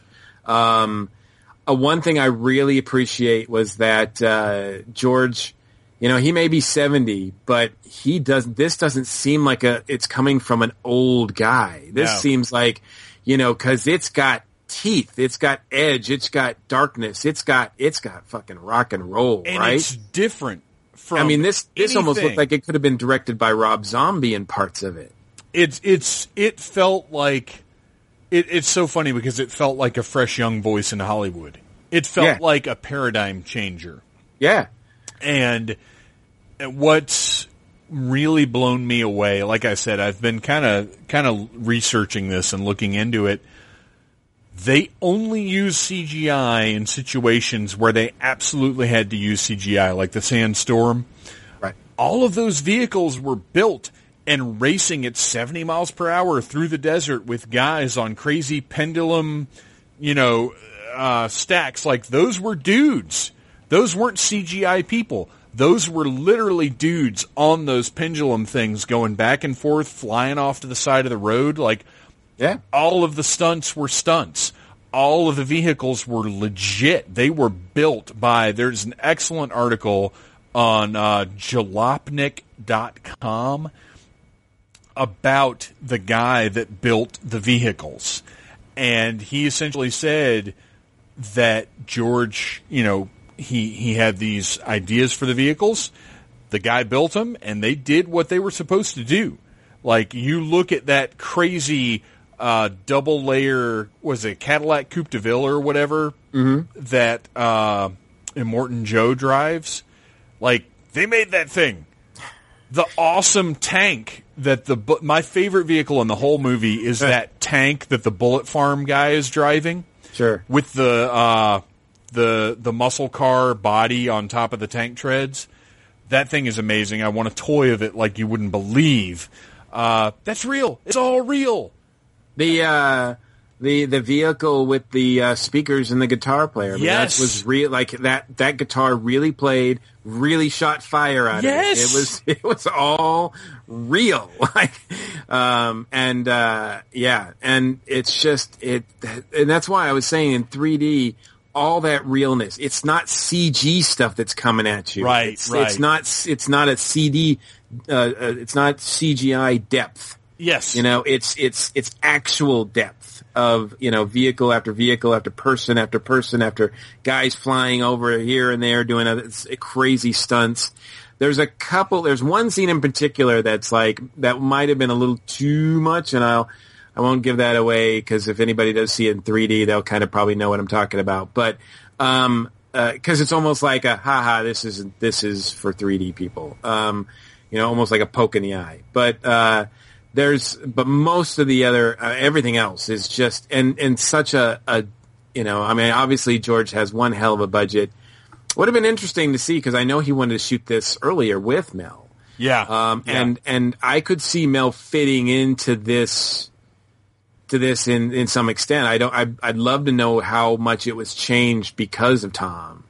But regardless, it's still, it's so beautiful and haunting at the same time. Just the images that George comes up with, and the characters are all crazy, but you believe them. They're not just stock characters that you don't care about. When they die, you go, oh, either you have two reactions. You're like, damn, that person's dead, or ha, he got it. And you should feel that way. What's so great is, even in this one, even the most disgusting of the characters, which I would say is probably the War Boys, even those guys, there's a certain amount of sympathy because you realize that they've been raised in this world where Immortan Joe is a god, and all they've received their entire lives is his gospel of entering Valhalla in the name of Immortan Joe.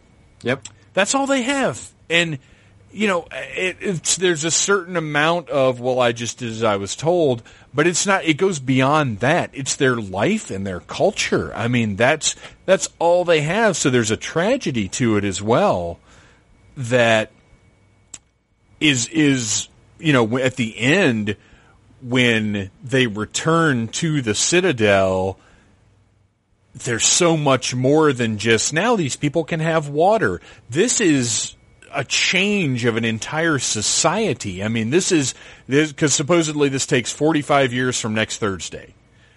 And, we can assume that Immortan Joe has spent that 45 years building this corrupt, disgusting society, and now we've seen the end of it, the end of his reign.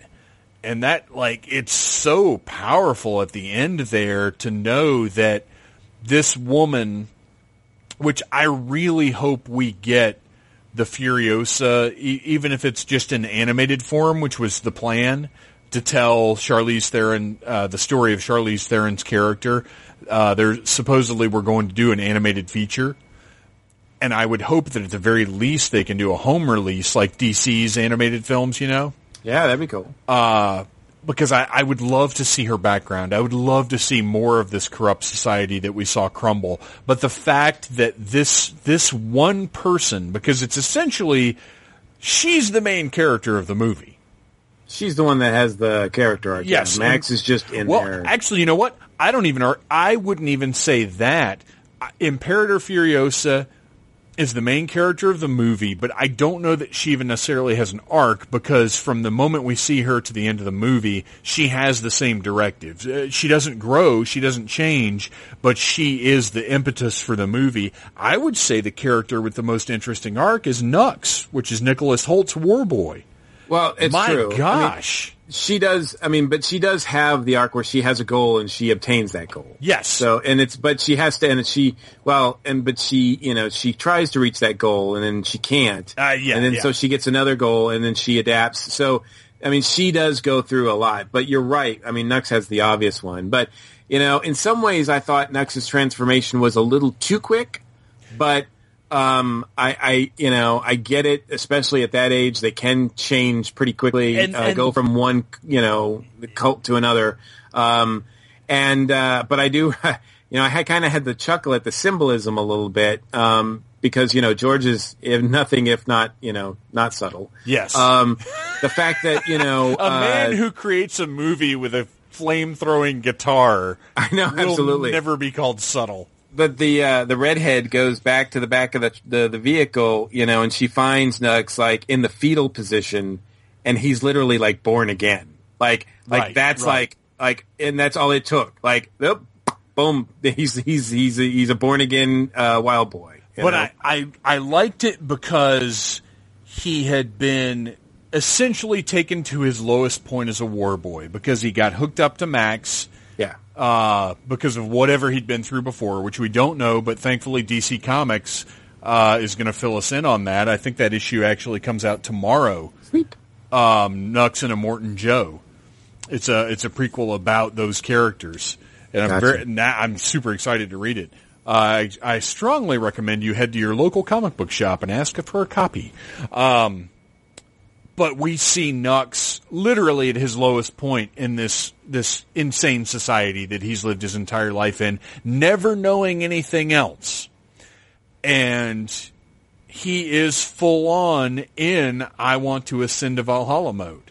That's all he knows. But then he gets out there and he sees these different people doing different things. He doesn't know what to make of it. Like, I was really fascinated with him. And what was so great, and again, I've got to give a lot of credit to Nicholas Hoult. His character was so disgusting and so unlikable at the beginning, and I fucking cried when he bit it. Spoilers. Yeah. But I think anybody listening to this is probably going to be aware that they're spoilers, and we had a spoiler warning at the beginning. But I seriously, I was there. There was water action in the eyeballs because of, yes, it was a little forced and rushed, but it was effective. Well, you're talking about a whole movie that takes place at like 90 miles an hour. Yes. So of course everything's going to be a bit rushed. Yeah. They don't really have time for that. And, the war boy's lifespan is probably not that, you don't see a lot of war men. Yeah, they were all young dudes because they're all, Joe gives them the little silver on the mouth, and he goes off to meet his fate, and he screws up, and he pretty much, that's when Nux really dies. Yeah. And then then she finds him in a very moving scene too, because give a lot of credit to them, to those characters too, because you're like thinking, why doesn't she just or she doesn't scream, she doesn't say, hey, there's one of them on here, she doesn't kill him or anything like that. Instead, she tends to him and feels sorry for him and takes him in. It's like, that's amazingly unexpected, and yet feels right. All of the wives, all 5 of them, yes, were much more interesting characters than you would expect from that type of character. Mm-hmm. They were all strong. They all had charisma.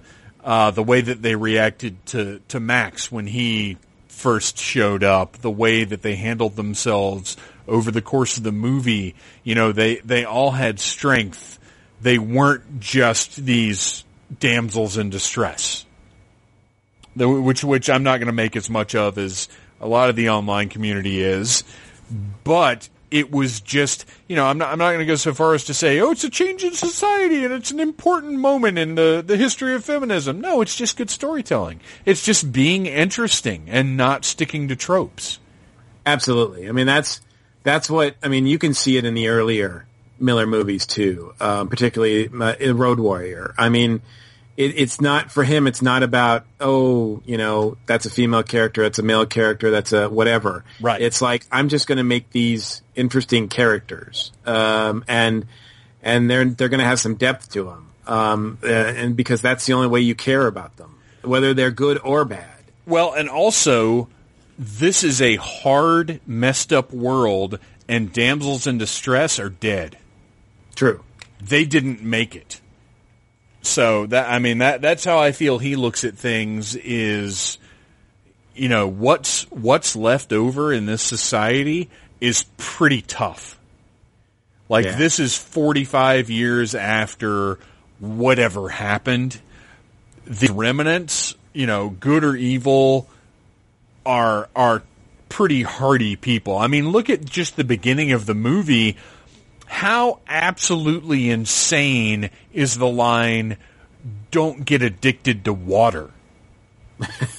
That's crazy. When he said that, I was like, what does that even mean? I know. What is this too. Like, what? world? And that's what it is. With that one single line, George Miller establishes what kind of fucked up world we're in. And what kind of power Joe has. Yes. And that's so much of this movie. My favorite thing in the world is showing rather than telling. And this movie for 2 hours shows. We don't get anybody standing around saying, well, back 45 years ago, Immortan Joe took over this giant mountain, and then he dug a well into the ground and made water come up out of it, and then, like, it's all... Any exposition we get is over the course of natural conversation. No character ever sits there and talks for 5 minutes about what's happening. Or you know what? The point is moot because, like, the guy's coming at me with everything he's got. Like, I don't really care why he's doing it. I just need to know how to get away. His motivation doesn't matter because right now his motivation is murder me. Exactly. I got that message loud and clear. I can relate to that. Right. And that's really, I love the fury of Fury Road. It's constant motion. There's no dumbing down of anything. You grab on and you go. There's no, well, wait, I didn't get what happened there. No, shut up, go, flamethrower. Like, it's just, he expects you to keep up with his material, and I love that. And it works. Absolutely. It's a beauty to behold, and it's definitely one that I'm going to be rewatching over and over again because I think it's just like the original and I keep saying Mad Max, but like the original Road Warrior movie because that's the first one I started with. Right. And that one I think is the best one out of the three. Because for me, Mad Max is good, but it's just a sort of origin story. Well, it is. It's a setup. Which we do and we don't need. Now, it was interesting that we did have somebody on our podcast that had never seen any of the three Mad Max movies. Oh, wow. Yep, she's pretty young. What was her reaction? And she loved the movie. Yeah. She absolutely did. She actually thanked us because she wasn't going to see it, but because we had committed to her being on the show and reviewing it with us, she went out and saw it. And she was like, thank you, because I probably would have seen it, but it would have been on DVD or whatever, and I probably would have been shooting myself going, I wish I'd seen this on the big screen. And we said, well, we had some questions for her, like, did you understand, Max's backstory at all? And she was like, not really. But it doesn't matter. No, she would like a little bit more knowledge about that, though. I think maybe in the beginning, with the credits and everything, they could have explained a little bit more about, he had a family. All you got to say is, like, he had a wife and kid, they died. Yeah. And move on, because that's all you really need to know. But they didn't, because he was like, I didn't know who the girl was. Was it just in his head? Was it like somebody he was protecting? Was it a sister? Was it, what? I wonder about that stuff because it really isn't necessary. The weird flashback stuff, that's the one thing. And, having watched the other movies, I get it. But at the same time, I didn't need that. And I don't know that, to somebody who had not seen those, it was just like, what is this weird shit? And to me, who has seen them, I was like, well, I know that. I don't need him to seem crazy or whatever they're trying to do here. Yeah, well, they definitely made him crazier than he's ever been. Yes. Like hearing voices and seeing visions and literally being haunted by his past. I don't know if that was necessary, but by the same token, because of what Ashley went through, I would kind of think that they could have done a little bit better job at just saying, since in the beginning they did go through a bit of that anyway, they could have just said, because even in the Road Warrior, you do get a flash of his family get run down. Yeah. And I'm like, could have at least gotten that, like that sort of, you see it really briefly for a split second. You see something like that happen in the beginning of Fury Road, but it's so quick that, I think Ashley could have used that to help her at least associate more with Max. I'll say, but for everybody else, she was fine with. I'll say they should have gone one way or the other. They should have shown nothing, or they should have shown specifically what was going on with him.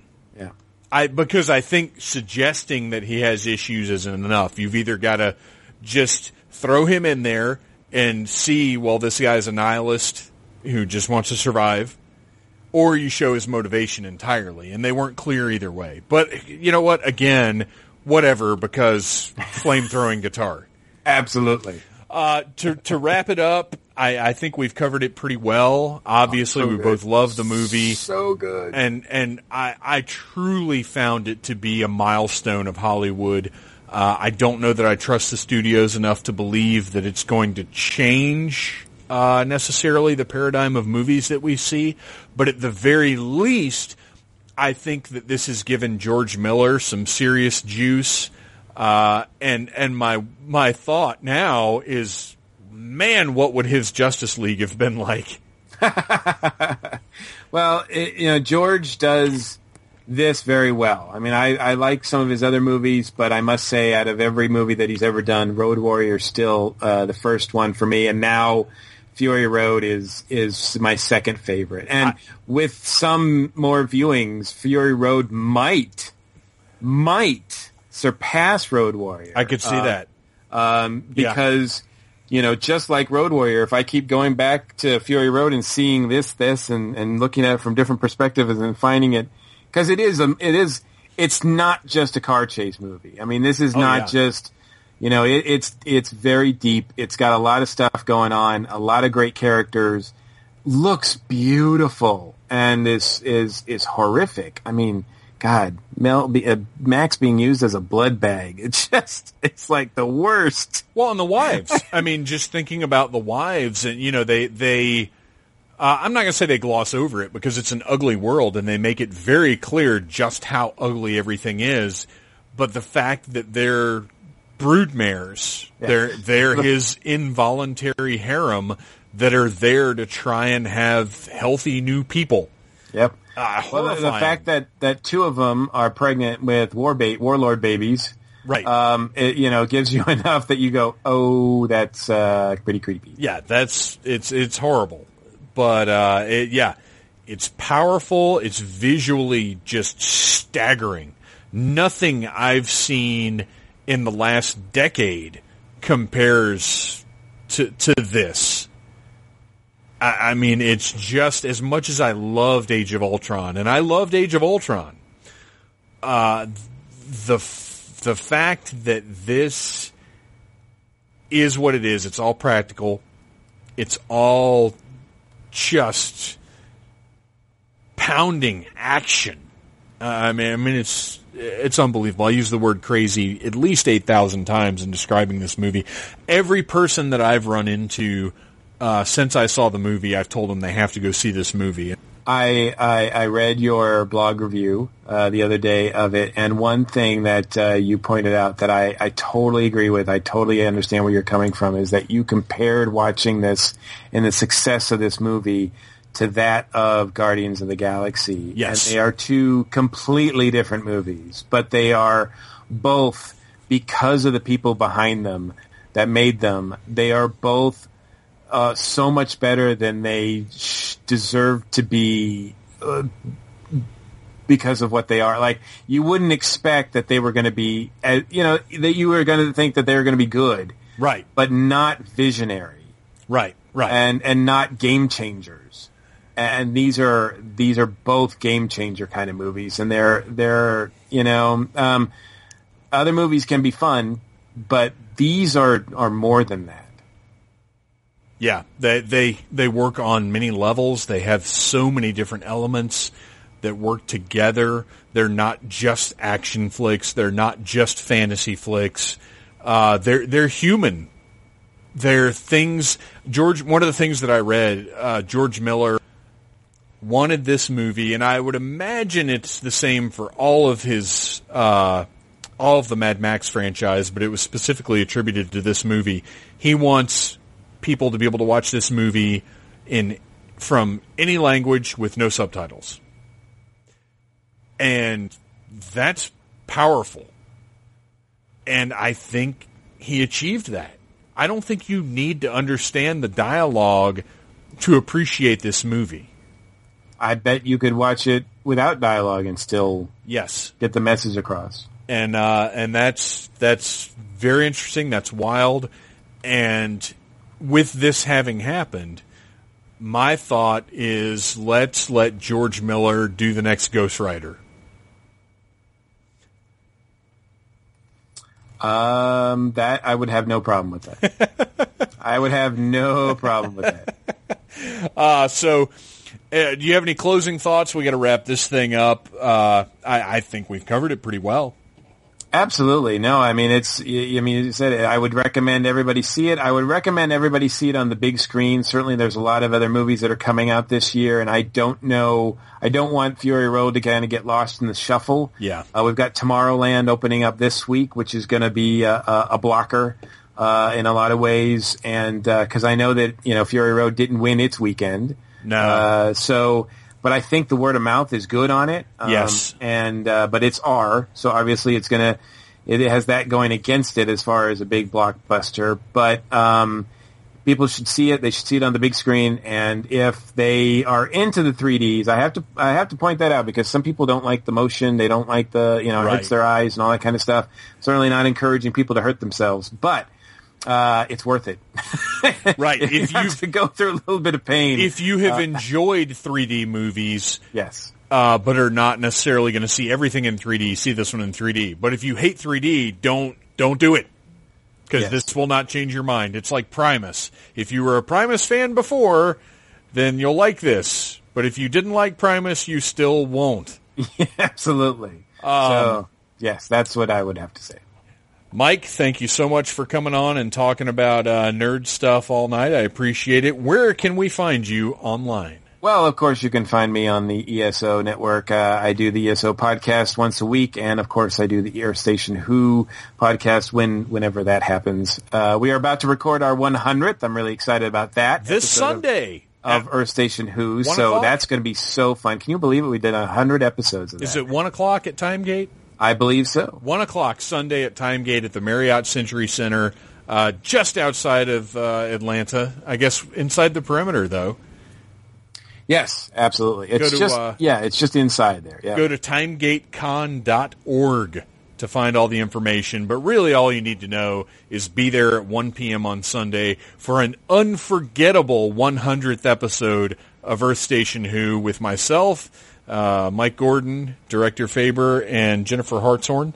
Yep, that is. It's gonna be a blast, and that's gonna be cool. So I'm looking forward to that. Also, the Tiki Zombie stuff continues. I've got an actual CD of music that's coming out pretty soon. It's at the manufacturers now, and I should have copies. The CD release party is actually happening on June 6th. So I'll have more information about that on my website and on Facebook, and you can just go to newlegendmike.com to find out all that stuff that I'm doing. Yeah, I'm so stoked about that CD, man, because you were pitching that to me after we recorded the next episode of the Needless Things podcast. You were telling me about the Tiki Zombie CD, and I cannot wait to hear this thing. I'm super excited about it. I'm very proud of it, you should be. Got some very great talent behind it. It's fun, so I can't wait for people to listen to it. Awesome. Well, Mike, thank you so much for dropping by the Needless Things podcast once again. Good nerd talk, and I'll see you Sunday. Absolutely.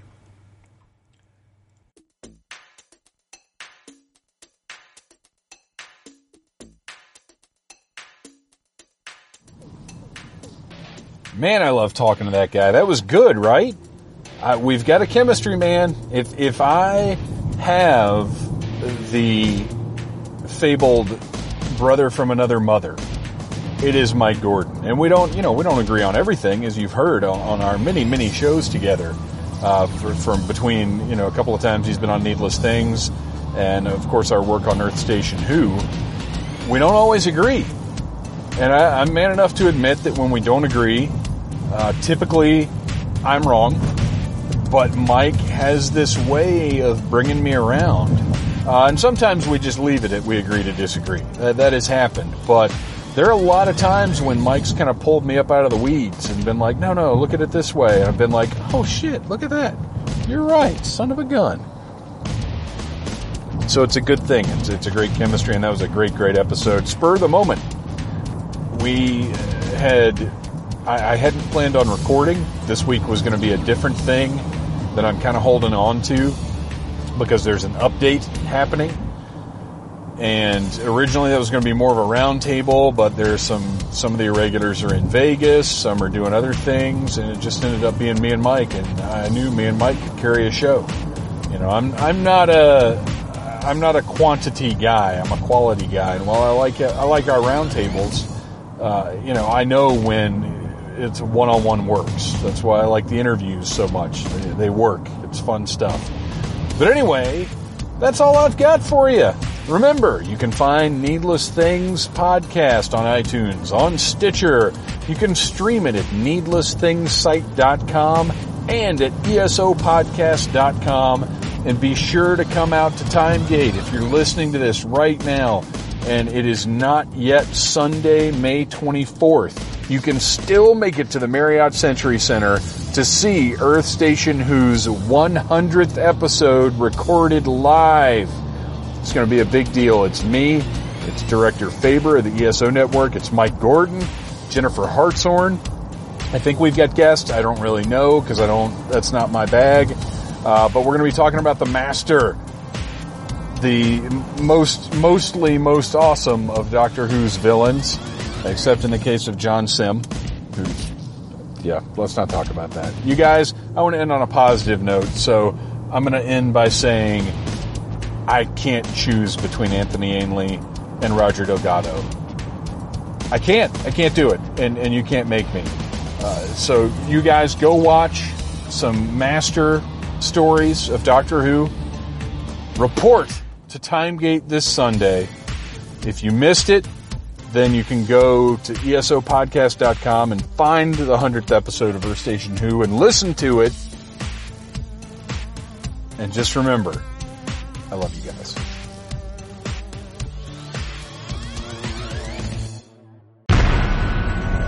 This has been a broadcast of the ESO Network, your station for all things geek.